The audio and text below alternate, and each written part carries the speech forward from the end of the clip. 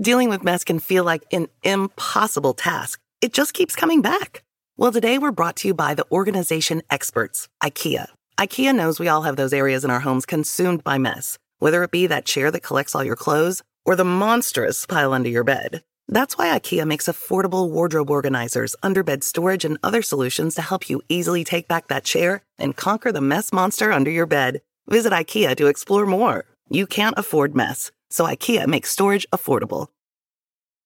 The Bowery Boys, episode 360, The Botanical Gardens of New York City. Hey, it's the Bowery Boys. Hey. Support for the Bowery Boys is provided by our listeners. Join us for as little as $1 a month by visiting patreon.com/BoweryBoys. Hi there, welcome to the Bowery Boys. This is Greg Young. And this is Tom Myers. And today we are celebrating spring and being in public spaces, being outdoors. Today we're headed to the Botanical Garden, or actually, should I say, we're headed to a few botanical gardens. Yes, and in fact, while we were researching this show, Greg and I headed to a few of those ourselves, and in fact, obviously everyone we're talking about today. And this is notable because it was the first time, Greg, that you and I actually met up together to do research and walk through one of our subjects in the past, 13 months? Yeah, I mean, nature is healing, Tom. I'm glad we recognized each other. That was great. Well, the Bronx, Brooklyn, Queens, and Staten Island all have their own botanical gardens, and they're all just a little bit different. No, we're not botanists all of a sudden here on the show, although, Tom, I must say, I know my way around a good herbarium. You should see my herbarium. I know my way around Whole Foods herb section. Does that count? It does, actually. But this is a story of the historical institutions that brought a little greenery and open air to the people of New York City. Yes, the sage characters, if you will. Tom, we do not have time for puns today. Our focus, though, is not on cooking herbs so much as it is botanical gardens, and really the important role and the scientific role that these institutions have played. And they have played a very important civic role in the city. Now, this is not a show about gardening, but rather how gardens themselves have actually shaped our lives, and specifically how they have shaped New York City life, more than I think most people probably know. And today's story really begins in the Gilded Age. We've been doing a number of shows that take place in the Gilded Age, but during a period in which the city was opening up some grand new cultural institutions. Well, Tom, I know that you're actually alluding there to the opening of the New York Botanical Gardens, but I think we need to take a step back here and really explain a fundamental of something that we're going to be talking about a lot on this show, and that is, what exactly is a botanical garden or botanic garden? Yeah. Well, I guess another very basic question here is it botanical or botanic? And the answer, fortunately, is either one. Well, like a good garden, it's a style choice. And different boroughs would choose different forms of the word. But Merriam-Webster defines a botanical garden as, quote, a garden often with greenhouses for the culture, study, and exhibition of special plants. Okay, and then botany, of course, is the study of plants themselves. Yes, the scientific study of plants. It's a branch of biology. It's plant science. And botany is then related to horticulture, which is the practice or the art of cultivating or growing those plants in gardens. So today we are talking about botanical gardens, which are devoted to the cultivation, study, and exhibition of special plants. Yes, the growing and also the studying and the exhibiting of those plants. As we'll see today, the city's various botanical gardens do focus on those elements, but also on, at the same time, creating a beautiful space, for leisurely walks and quiet contemplation. And that's beginning to sound a little bit like one of the fundamental purposes of a park, But a park is actually quite different than a botanical garden. Right. Parks and just regular gardens are usually dedicated, to creating lovely spaces for strolling and recreation. And this is done usually by including lovely landscaping and flowers and trees. You can find lovely examples all over the city, like Washington Square Park, Bryant Park. Right. And there are obviously parks that are also dedicated to the preservation of nature as well. Preserving the beauty of the land as it was in its natural form. But all of that is actually quite different from collecting and growing plants, special plants, in order to study them and exhibit them. So just as a history museum may have historical artifacts, a botanical garden, those artifacts are special plants. Yes, collections. Their collections are plants. Yes. Now, of course, gardens have existed for millennia. They go all the way back to the Garden of Eden, actually. But the Garden of Eden was not a botanical garden, and many of these ancient gardens were not for the study of plants. Well, some were. I mean, there were lavish royal gardens that were going back, to like 2800 BC in China. And this tradition would carry on through ancient Egypt and then up through Athens, where did you know that Aristotle actually cultivated what some consider to have been the very first garden for the scientific study of plants around the 4th century BC. And then this tradition would carry on into the Roman Empire and into medieval Europe, where monks continued it on, through the Middle Ages, developing a more scientific approach to cataloging the plants and to finding medicinal uses for those plants.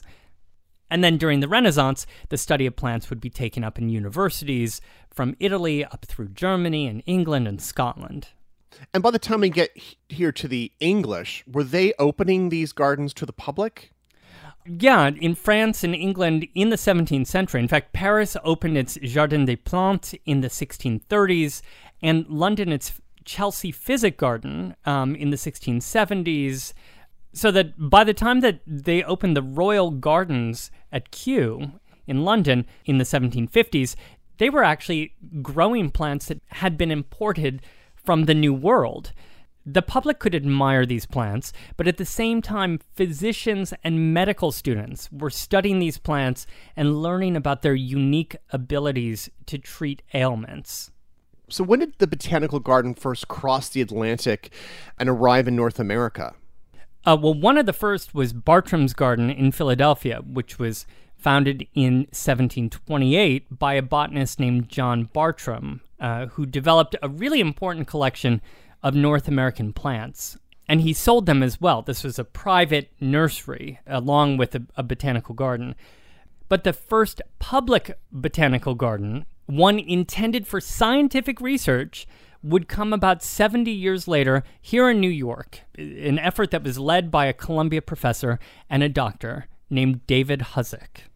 Now, as a special treat for listeners, a couple years ago, you actually released a special show specifically on the life and accomplishments of Dr. Huzik here and his extraordinary Elgin Botanic Garden. Yes. Could you give us a quick overview here, since he's so important to the beginning of this story? Yeah, in that show, I interviewed Victoria Johnson, who's a professor at Hunter College and the author of the 2018 book, American Eden, David Huzik, Botany and Medicine in the Garden of the Early Republic. Huzik was a physician who was living in post-revolution New York. He had studied medicine abroad in Edinburgh and spent time learning botany and studying plants in the great botanical gardens in Europe. And he returned to New York from his studies abroad, determined to establish a public botanical garden that would cultivate plants that could be studied and used for medicinal purposes, and also for industrial uses. This just wasn't happening at the time in the United States. And he would manage to get that garden open just a few miles north of where the city of New York was at that time, in the middle of Manhattan Island. Yeah, on 20 acres of land. He named his garden the Elgin Botanic Garden, after his father's birthplace of Elgin, Scotland, and it was operational by 1801. He spent a fortune on this place, but eventually he just sadly didn't have the time or the resources to keep it running. So he ended up selling it to New York State, who then turned it over to Columbia University in 1814. And they then went on and leased it out. They parceled it off and, leased off the lots. Eventually, many years later, in the 1920s, Columbia would then lease that land to John D. Rockefeller Jr. for the construction of Rockefeller Center. So New York's very first botanical garden sat on the spot of Rockefeller Center, which, of course, today has a garden. Many of them. Rooftop gardens, too. Yes, and the channel gardens. Now, there's so much to that story that we're just going to move past the fact that he also happened to be the personal physician of Alexander Hamilton and attended to Hamilton after his fateful duel in 1804. And he was also the personal physician of Aaron Burr. He really led an extraordinary life. So for more on Dr. Hosack, listen to episode number 297. But it is interesting that he saw the value of this kind of institution so early on in American history here, but just didn't have the resources to keep it functional. Yeah, although he did sort of light a fire, among American botanists for decades, really, who believed in this need for a botanical garden in New York. One of Hosack's students at Columbia, in fact, was a man named John Torrey. John Torrey, who would become a distinguished botanist and also a Columbia trustee, and would give the university his collection of plants. Torrey also founded the Torrey Botanical Club, which began publishing a journal on botany in the 1870s and advocating for a botanical garden in the city. The 1870s, which is, of course, a very great decade to think about opening new institutions because so many were already debuting on the scene. Including the Metropolitan Museum of Art and the American Museum of Natural History. So that year, in 1877, plans were drawn up for a botanical garden in or around, adjacent to Central Park, but the money simply couldn't be raised to fund it. Well, but these ambitious botanists were not going to let the idea wither. No. Perhaps the garden's location was just wrong. Perhaps it needed to be transplanted to another spot in the city. But then a few years later, in 1888, at a meeting of the Torrey Botanical Club, one of its members, a botanist named Elizabeth Knight Britton, recounted to the group a recent visit that she and her botanist and professor husband, Nathaniel Lord Britton, had made to another botanical garden, perhaps the best in the world, London's Royal Botanic Gardens. And it struck them while they were strolling the garden at Kew that New York needed one of these institutions, and that now was the time to make it happen. According to the book, The New York Botanical Garden, an illustrated chronicle of plants and people by Ogden Tanner and Adele Auchincloss, they cautioned that its primary purposes should be scientific and educational, but admitted that it could also be a, quote, place of agreeable resort for the public at large. And so the Torrey Botanical Club looked around for a perfect spot, and they looked up to the Bronx, where the New Parks Act of 1884 had set aside several thousand acres for the establishment of 6 parks connected by 3 parkways. Now, this being the 1880s, the city is not yet consolidated into 5 boroughs, so New York is pretty much just Manhattan, except for this particular area of the Bronx, west of the Bronx River. This had been annexed by New York City and was only lightly developed by this time. It was the ideal spot for a botanical garden. And so on April 28, 1891, the New York State Legislature passed an act that set aside 250 acres of one of these parks, Bronx Park, for a New York botanical garden. Although, by this point, nothing had actually been constructed, because they needed money. The state allocated $500,000, but required at the same time that the garden find another $250,000 from private donors. Well, fortunately, it was the Gilded Age, so there were a lot of full pockets just wandering around, filled with money. They went straight to the top, or straight to the deepest pockets for the leadership roles in this new organization. New York's top botanists and scientists were on the board, of course, but the officers of this new corporation were as follows, Greg. President Cornelius Vanderbilt II, Vice President Andrew Carnegie, and Treasurer J.P. Morgan. Well, that's one way to make a buck. Just put all of the wealthiest people on your board.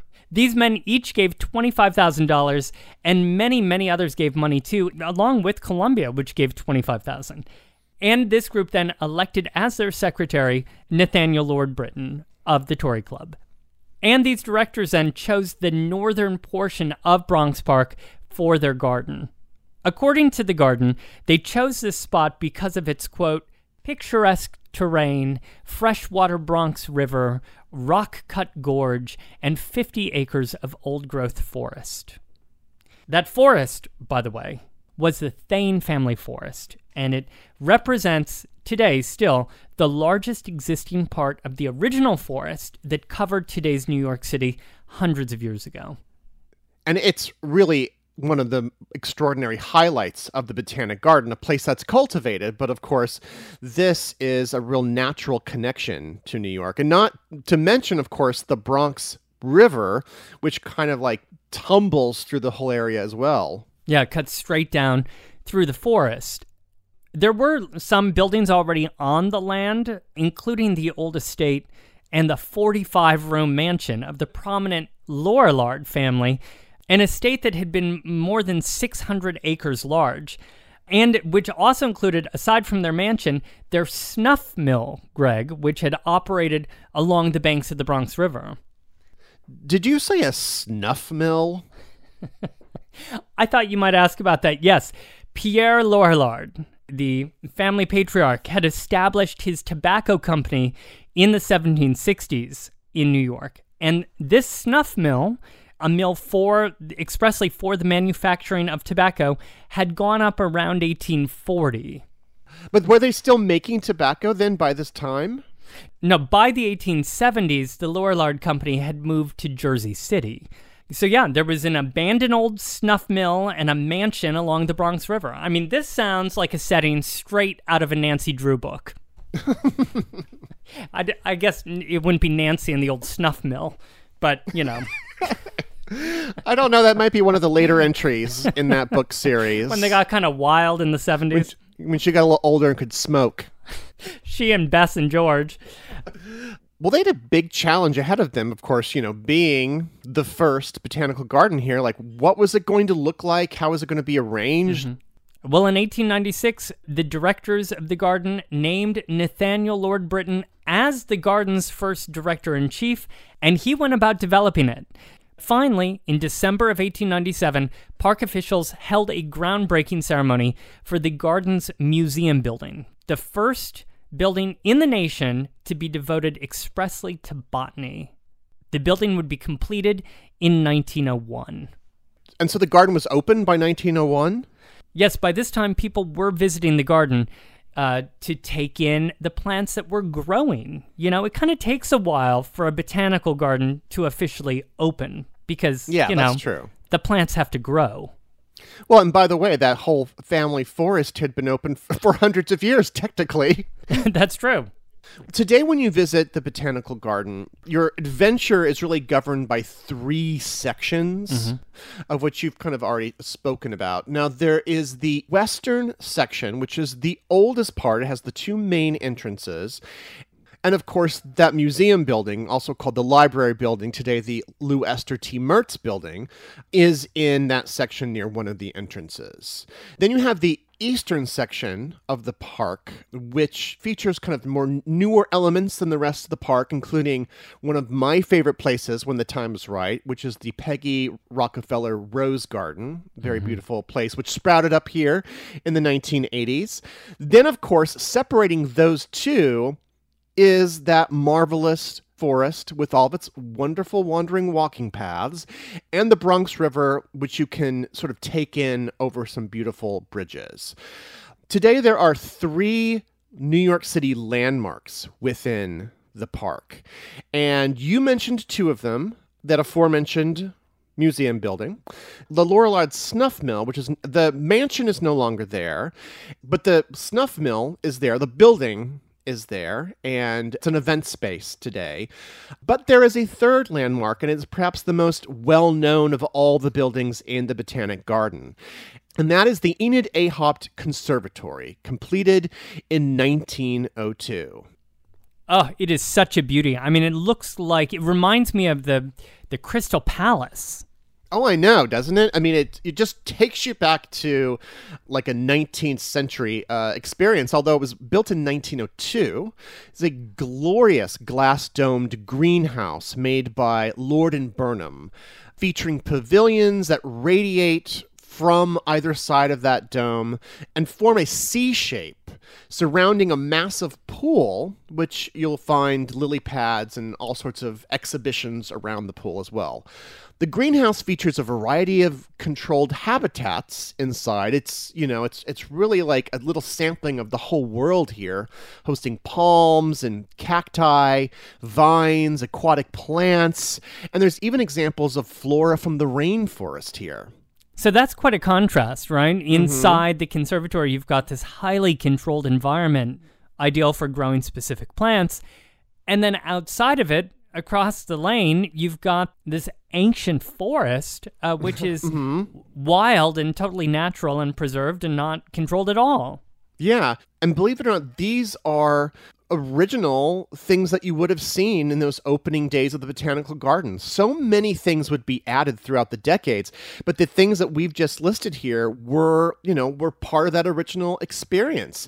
And you would have seen them in 1914, perhaps if you were a member of the Women's Auxiliary. Let me read you a clip from the New York Times on May 8th, 1914. Headline, Botanical Gardens, now woman's pride. Land aglow with color. Quote, the New York Botanical Garden had its first official personally conducted tour through the garden yesterday afternoon. The tour also celebrated a new feature of the management of the garden, a women's auxiliary. The guests left New York at 2:30 and were met at the garden by auxiliary members in automobiles.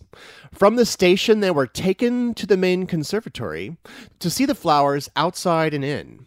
Walking and riding alternatively, they visited the herbaceous Garden Valley, the gorge of the Bronx River, the Hemlock Grove, the water gardens and lakes, and following the garden flag, wound up at the museum building where tea was served. What a sensible and highly cultured way to spend the afternoon. Oh, indeed. And you mentioned that they had arrived on the 2:30? Is that what you said? Yeah, on the 2:30, the old New York Central Railroad, that is today, of course, the Metro North. Right, with a station right across from that West Gate, which was also the Vanderbilt Family Railroad. Vanderbilt, he of, the board. Yeah, it was all connected literally and figuratively, and connected to Manhattan.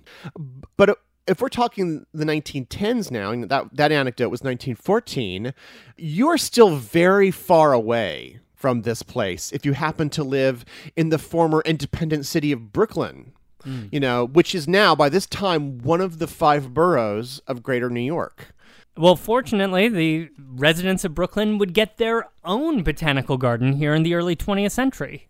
Yes, they'd have a garden of their own, but let me just back up just a second and explain a little bit where that botanic garden is located today. It is in Brooklyn. It is near the northern portion of Prospect Park, which is like Central Park, designed by Frederick Law Olmsted and Calvert Vaux, and a park that was mostly completed and opened in the early 1870s. And did you just say that it's located in the park? No, you said it's located near the northern section of Prospect Park. Yeah, so here was the catch. The city of Brooklyn had purchased this massive acreage, right, for the development of Prospect Park in the 1860s. But in that original design, it happened to have Flatbush Avenue, which kind of like clipped the top portion of this particular parcel of land. And even back in the 1860s, Flatbush Avenue was still very bustling and not exactly very conducive for a park. So then when Calvert Vaux came in to kind of revise the plans of Prospect Park, he discarded that part that had been cut off, essentially. And so that little portion then became its own little park called Mount Prospect Park. And so that is the area of land that we'll be talking about right now.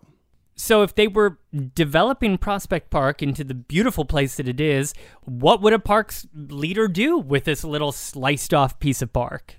Yeah, undetermined, right? There was a reservoir up here for a long time. But into our story here sweeps in the Brooklyn Institute of Arts and Sciences, which is the city's premier organization, and I mean the city as in Brooklyn, the city of Brooklyn's premier organization for scientific and literary pursuits, which actually began pursuing some major initiatives starting in the 1890s. Well, yeah, they had to keep up with their neighbor. They had to keep up with New York City, which, had opened up fine cultural institutions like the Met. Yeah, well, and in fact, the Brooklyn Institute would do the same. They would also open a new home for art and historical artifacts called the Brooklyn Museum, which opened in a very stately new home designed by McKim, Mead and White, which partially opened on this plot of land I was telling you about in 1897 along Eastern Parkway. Now, 1897, this took a few years, consolidation happens, and now Brooklyn is a borough of Greater New York, no longer an independent city. But they did have another initiative which rolled out here, and that was the creation of a botanical garden specifically for Brooklyn, and right next door to the museum. In fact, it was originally called Institute Park, and its opening day was on May 13th, 1911. The Brooklyn Botanic Garden. Botanic Garden, yes, Just that's making the a official note. name. Okay, It works. It's a style choice. We just have to keep them straight. And what were some of the key features of this Botanic Garden? So this garden is about a fifth of the size of the Bronx garden, right? So it was originally 39 acres. Today it's 52 acres versus 250 acres, which you find up at the New York Botanical Garden. So I like to say it is perfect for a very long afternoon stroll. That's how large it is. But it has a very lofty pedigree, with the grounds themselves designed by none other than the sons of Frederick Law Olmsted. He helped design the Prospect Park, so his sons are now here and have developed the Botanic Garden. Although as the park evolves, some major changes would be overseen by a Yonkers architect named Harold Capern. And so if we had been strolling through the Botanic Garden in these opening years, what would we have encountered? Well, let's actually pick a specific year, 1920, because that is the year that the subway was extended to the Brooklyn Museum, and thus, people could take the train here and go to the museum and then go to the Botanic Garden. Well, back when the park first opened, their main exhibit was called a native flora garden, which is still on display today, and you would have seen it in 1920. You would have also seen their conservatory, a very dynamic glass-encased conservatory, which opened in 1917 and was also designed by the firm of McKim, Mead and White, the respected architectural firm that had, of course, also designed the Brooklyn Museum. But I would say that the most unusual, the most interesting, and maybe, I assume, might have been my favorite thing to see strolling around in the early years of the Botanic Garden here was the Japanese garden, which opened in 1915 with a Shinto shrine and pond by designer Takeo Shiota. So this is kind of amazing, Tom. 1915 is when this opened. So the first of its kind to be built in an American botanic garden.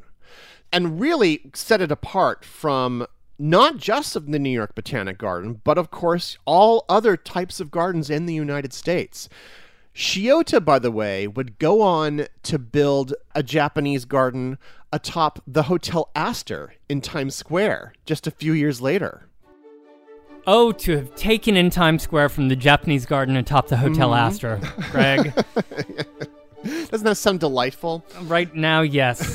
But to recap here, by the 1920s, there are 2 botanical gardens in New York City.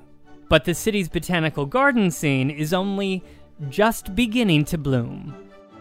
We'll get to more botanical gardens of New York City after this. On April 19, 1995, a federal building in Oklahoma City was destroyed in a domestic terrorist attack. Just days after the bombing, America discovered the perpetrator was right-wing extremist Timothy McVeigh, whose mindset and values are still very present today. It's an American tragedy, but one I still remember very vividly. But there is so much more to the story than what you might remember. Take a deeper look into this moment of history with the podcast Homegrown OKC, hosted by Jeffrey Toobin and based on his book. The Homegrown OKC podcast is about better understanding the political environment in our country today. In particular, I found fascinating all the original archival footage used in the show, sounds which brought me back to that time, but with a richer understanding of events. These episodes were thrilling to listen to. That's Homegrown OKC. To listen, search for Homegrown OKC in your podcast app.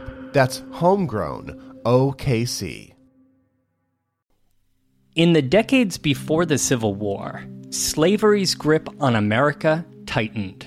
But soon, a diverse group of abolitionists, both black and white, began to construct a clandestine path to freedom for the enslaved.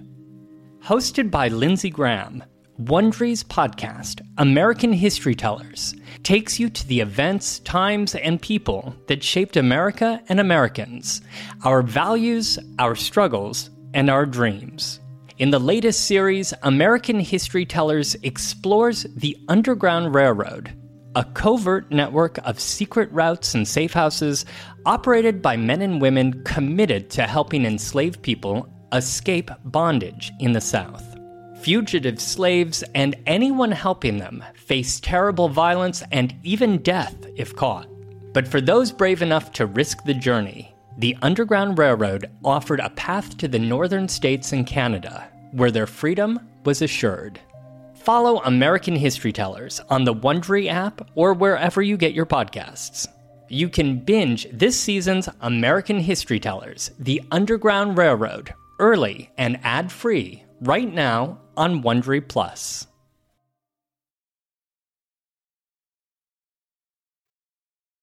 So here we are in the 1920s. We have the New York Botanical Garden and the Brooklyn Botanic Garden. And as the years progress, they're adding all of these new features, all of these new gardens that are further enriching their collections. Yeah, up in the Bronx, they were still, considering ways to attain the goal that the Tory Club had set for them way back in the 1880s. They were looking for ways to cultivate, the most impressive botanical garden in the world. Now, you mentioned the Women's Auxiliary. They were very active in the 1920s. The New York Times reported on May 23, 1926, that this committee were heading an effort to boost the garden's status. Quote, Women to Improve Botanical Garden. Plans to aid in the upbuilding of the New York Botanical Garden as a world center of beauty and science will be committees of leading New York women. It was announced yesterday by Mrs. Arthur H. Scribner of 39 East 67th Street. Mrs. Scribner has been chosen chair of the Women's Advisory Council of the garden to succeed Mrs. George W. Perkins. Our interests, she said, are in the artistic aspects of flower culture and in making the garden at Bronx Park more attractive. We see no reason why it should someday not equal in this respect the Kew Gardens of England, perhaps the most beautiful in the world. Now, am I crazy, Tom, or does it seem like, the men are all on these committees, on these, boards of directors, but the women here seem to be really operating on a day-to-day level, the regular activities at the Botanic Gardens?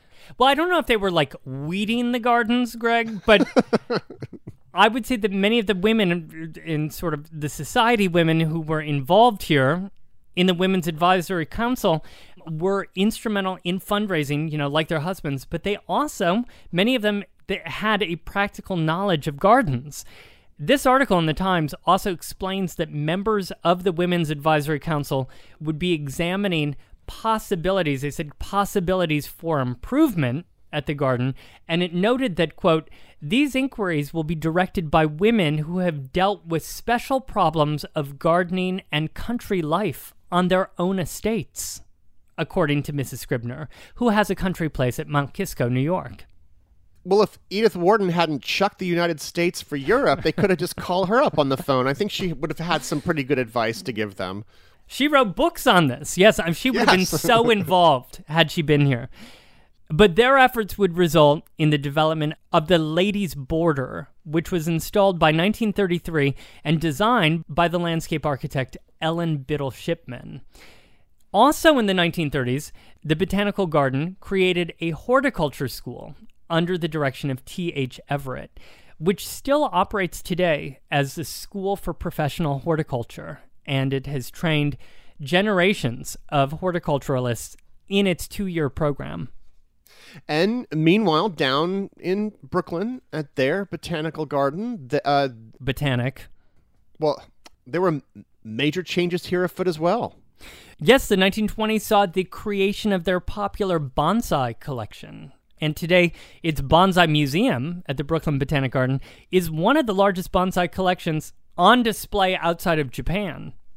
1928 saw the opening of the Cranford Rose Garden, which is still just one of the sweetest smelling places to be in the city every June. Tom, can I say that I have wandered through the Rose Garden on many a sad day, and the garden has brought me joy. Oh, thus fulfilling its mission. Yes. According to the Brooklyn Botanic Garden, writing about the Cranford Rose Garden, quote, here in one of the largest collections in North America, thousands of rose bushes are cultivated, including wild species, old garden roses, hybrid teas, grandifloras, floribundas, polyanthas, hybrid perpetuals, climbers, ramblers, and miniatures. Some of the original roses planted in 1927 are still in the garden today. From the Cranford Garden to Golden Girls, I love my old roses. But another romantic spot is the Botanic Garden's Shakespeare Garden, which had opened just a few years before in 1925. And here you can wander a sort of cottage-style garden that includes more than 80 plants that are mentioned in the works of Shakespeare. Many of those are then labeled with sort of, their corresponding quote from the bard, from one of his works or sonnets or plays.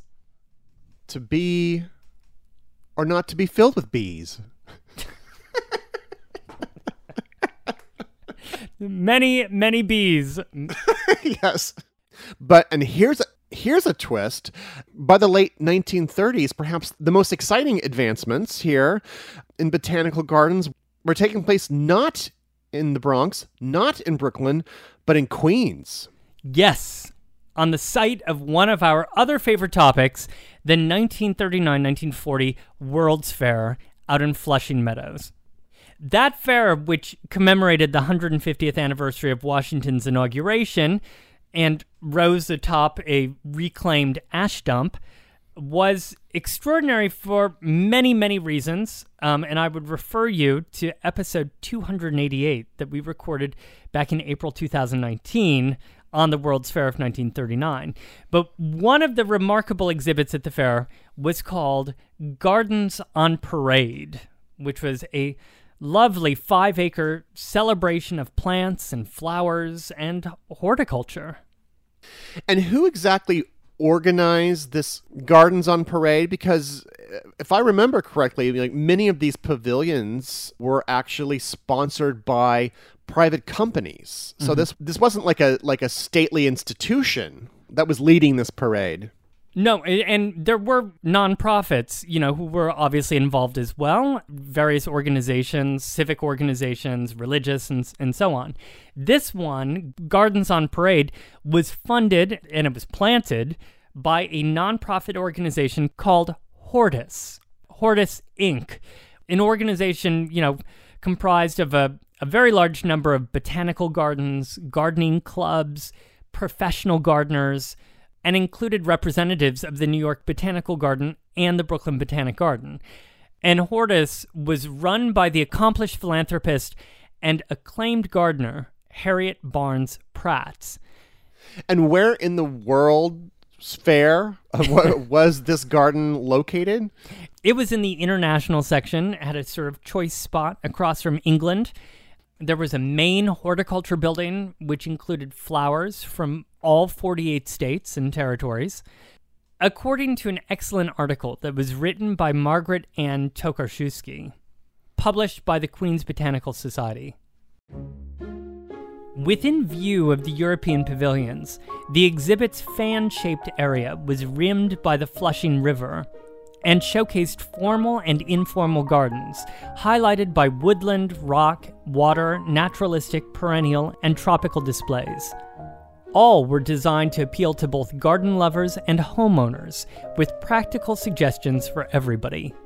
Among the many highlights were Jackson & Perkins' Parade of Modern Roses, featuring 8,000 rose bushes in 250 varieties, originated in 18 different countries, and a research greenhouse designed by Lord & Burnham, containing scientific and innovative exhibits, such as hydroponics gardening, overseen by Cornell University. Interesting. So something for everyone, pretty much here. But what happened then to this exhibition once the fair closed? Well, fortunately, Robert Moses, who That's was not instrumental, something you say. Fortunately, Robert Moses, keep going. who was instrumental in putting together the fair, didn't just tear down Gardens on Parade. He allowed it to stay in place after the fair had closed down and operate as a sort of volunteer-led garden. And so this could stay put. However, a little bit later then, the locals who had been volunteering here did manage to turn things around and actually reopen it as the Queen's Botanical Garden Society in 1946, which would then become the Queen's Botanical Garden. And opened it in the same spot, right? That's right. So Robert Moses, garden lover here, allowed this garden to stay put here on the site of his old World's Fair.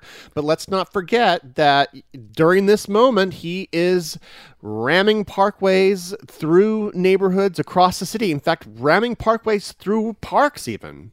In fact, one that would touch today's story, back up in the Bronx, where the Bronx River Parkway's southern extension would slice right through the eastern edge of the Bronx Park, right alongside the New York Botanical Garden. The parkway itself was already quite old because construction on that parkway had begun in 1907, making it actually one of the first in the country that was constructed expressly for automobiles. However, the parkway had stopped north of the park near the Westchester County line, and in 1951 then, it was extended south through the park to Bruckner Boulevard. Well, to look at this maybe positively, it sounds like it might have been easier to get to the New York Botanical Garden because now there was a highway next to it. Yes, it was easier to reach, and perhaps parts of the Botanical Garden were just a little bit louder now, too. But the 1950s also saw some budget woes at the New York Botanical Garden, which had, remember, been partially reliant since the beginning on private donations. And those gifts from wealthy New Yorkers were dwindling by the 1950s. And up to this time, the Botanical Garden still wasn't charging admission, and the city wasn't exactly stepping in to give a lot more. Which, of course, then brings us to the 1960s. Yes. Challenging decade for New York City. Yeah, and I actually just want us to stop real quick back out in Queens then, where the old Queens Botanical Garden had been operating, right, at the old World's Fair. Well, that had been working out great, for about a decade and a half, until the city decided to start building up the next World's Fair, which was to open in 1964. That old botanical garden, that old garden on Parade, was now in the way. Oh, yeah. We're talking Unisphere, Googie architecture, space age here down in Flushing Meadows. There is no room for a garden. It will have to parade away. And that is exactly what it did. When they moved in order to make room in 1961 to nearby Main Street in Flushing, on the 39-acre site where it still stands today. When you visit today, look out for two trees that are flanking the park's entrance today, two blue Atlas cedars. They were actually taken from the original Flowers on Parade exhibit at the World's Fair and were transplanted to the new site. Now, to recap, we have the New York Botanical Garden in the Bronx. We have the Queens Botanical Garden, and we have the Brooklyn Botanic Garden. But they're all going through some tumultuous times right now, right? 1960s. But during the same decade, there's also something else happening in terms of New York City and gardens. Something maybe a little surprising. So instead of building any new gardens, historic spaces, pre-existing historic spaces, are being reclaimed for the creation of botanic gardens. So then in finding a new purpose for these old structures, that would then allow these old historic structures to avoid the wrecking ball. Yeah, in a decade where a lot of things are tumbling down throughout the city, right? Right. One particular place, which did not look like it had much of a chance to survive, was an old Hudson River mansion that was built in 1843 by the New York lawyer William Lewis Morris. This place was called Wave Hill. And over the decades in the 19th century, it hosted everyone from Mark Twain to a young Theodore Roosevelt. Just one of dozens of old, sumptuous mansions that overlooked the Hudson River. But by the 1960s, most of those mansions had been torn down. But what happened here at Wave Hill? Well, in the 1950s, the building had been leased to the British delegation of the United Nations. And in 1960, then, the property was donated to the city. Now, you had mentioned George Perkins and his wife early in the show. Well, they in fact owned Wave Hill here in the latter days of its private ownership. And they, of course, as you inferred, were avid gardeners and botanists themselves and actually had beautiful gardens and a lovely greenhouse built here over the decades. And she, in fact, had been the president of the Women's Advisory Council. Yes, so they had their green thumbprint over here on Wave Hill. And so the estate then opened as a public garden in 1967. And Tom, I was there over the weekend. You know my affection for Wave Hill. I do. It feels unlike these other gardens, which are very, cultivated experiences. This really feels like a place that is preserved by time. Although it is maybe smaller than the other gardens that we mentioned, it's only 20 acres, it really has something that the others cannot quite live up to, and that is that stunning view of the Hudson River and the Palisades. It's such a throwback to old New York. Well, if you like that, Tom, then I actually have an even older New York landmark, which comes into the picture here. And that is a set of old Greek revival buildings on the North Shore of Staten Island. A place called Sailor's Snug Harbor, a 19th century respite for retired sailors on 83 acres of land. I love Snug Harbor. We have been there so many times together, even pre-Bowery Boys on missions to get, just out of the city. I mean, you feel like you're in a different city, you feel like you're in a different time. Mm-hmm. It's such a special place, an amazing place to ride your bike to. Yeah, it's one of New York's true treasures, and kind of amazing to realize that it remained a sailor's home until the 1970s, when it, too, was sold to the city of New York. In 1975, it became the Snug Harbor Cultural Center and Staten Island Botanical Garden. So now, Staten Island has its own garden here. This, in a way, was a kind of a nod to the area's past when, old sailors here would work the land. They would work the farm. There were even dairy cows in a barn here in the 1950s. Are the dairy cows still around? I didn't see any cows. Maybe there were cows somewhere, but I didn't see any. But I did stroll through a variety of different garden spaces, including one of the most fascinating, I think, in the entire city, which is the New York Chinese Scholars Garden, which is a recreation of a Ming Dynasty garden and pavilion, and a space which opened in 1999. And this is in the 1970s, so things have taken a kind of uncharacteristically upbeat turn here in the city's botanical garden scene. Yeah, sorry. That's let me take us back down to earth here, back to the the financial gloom and doom of the period. So the city's finances, yes, in the 1970s were indeed very bad, meaning that funding for these types of institutions continued to dwindle. Attendance was falling in some of these places.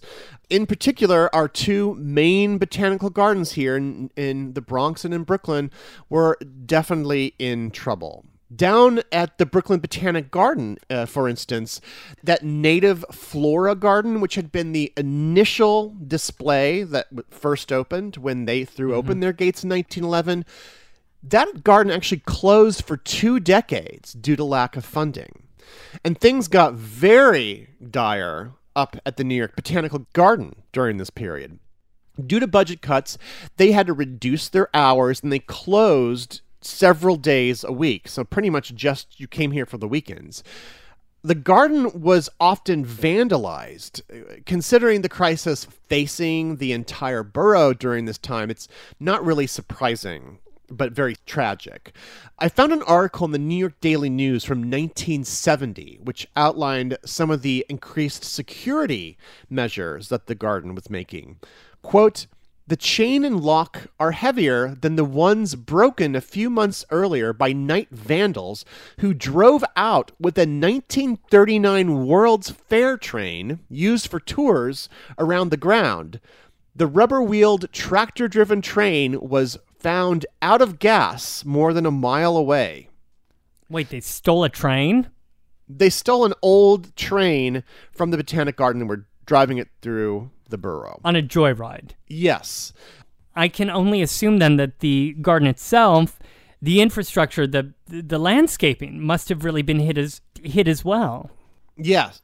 From a New York Times article that was actually written in 1995, looking back on this period, quote, "The state of the garden slid so precipitously through the 1970s and first half of the 1980s that people were bringing their cars in to wash them." What? They were having car washes. "The wetlands area owes its existence to a broken sewer that was never fixed," unquote. And then let's just consider that glorious conservatory, the jewel in the crown of the botanical garden here. It was in such poor shape. Even though it had become a New York City landmark in 1976, but it had deteriorated so badly that many feared that it would have to be torn down just for people's safety. Fortunately, however, Enid Annenberg Haupt of the Annenberg journalism dynasty, well, she swept in and she donated millions to the renovation and upkeep of the conservatory. A later renovation then in 1993 returned the conservatory to its former glory, and today it's actually named for its benefactor, Enid A. Haupt. So then the 70s and 80s were a really tricky time for the city to be running these cultural institutions, including botanical gardens. Yeah, these big institutions were having a rough time. And so then perhaps it's a little ironic even that it turns out in fact, that a good garden can actually combat urban blight and decay and some of the major problems that were happening in the city. Gardens can literally and metaphorically bring life back into the city, but you had to get creative, and people did. And by gardens, I actually don't mean those that are currently struggling here in the 70s and 80s at the Botanic Gardens, but that are happening on a very small scale throughout the city. Now, down here in Manhattan, in the East Village in the 1970s, of course, neighborhoods are greatly struggling with crumbling tenements and empty storefronts and empty lots. In 1973, a gardener named Liz Christie led the community in planting a garden in an empty lot at Bowery and Houston. This would be the first community garden in New York City.